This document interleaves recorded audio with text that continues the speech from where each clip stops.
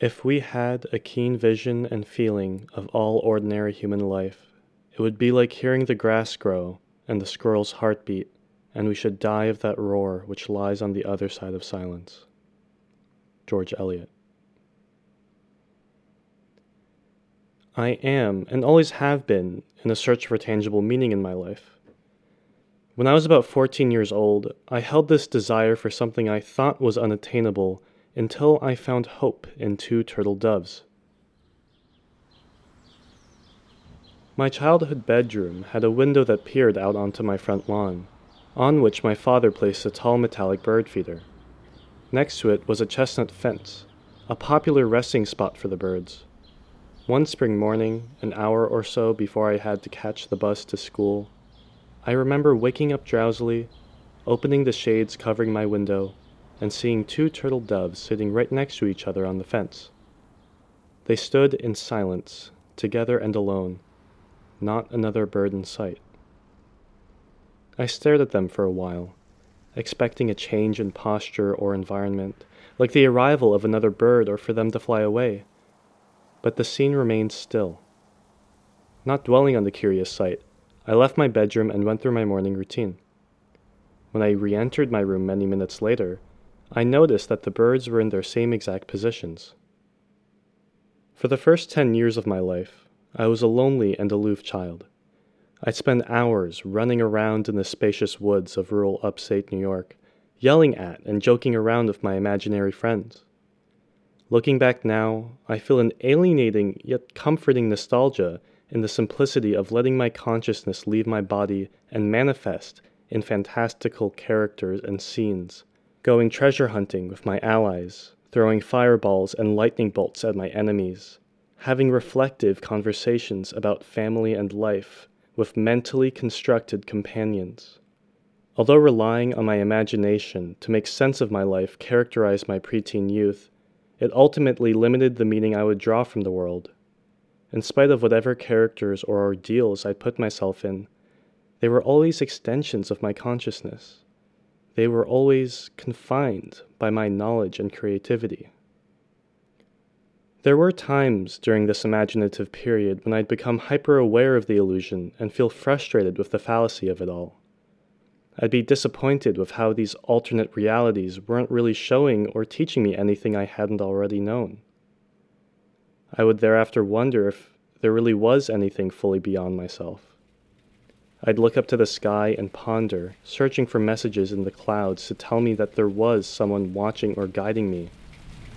During thunderstorms, I'd run outside and scream demands to the world, begging for signs of a creator, asking nature for a strike of thunder to prove the presence of a transcendent orchestrator of an intangible essence that existed truly outside my imagination.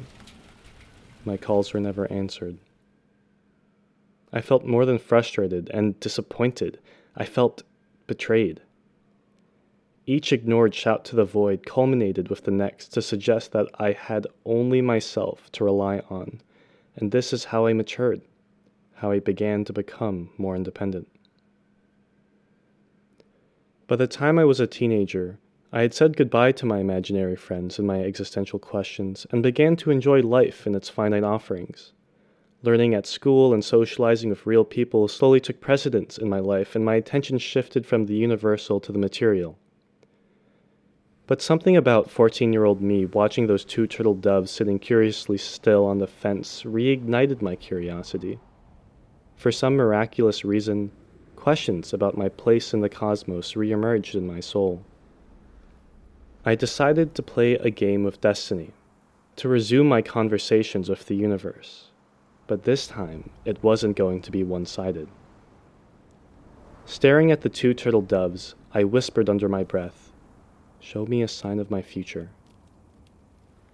As my lips shut, it was as if someone had pressed the play button on a paused video. Over the heads of the two turtle doves, a tidal wave of sparrows came flying from every direction.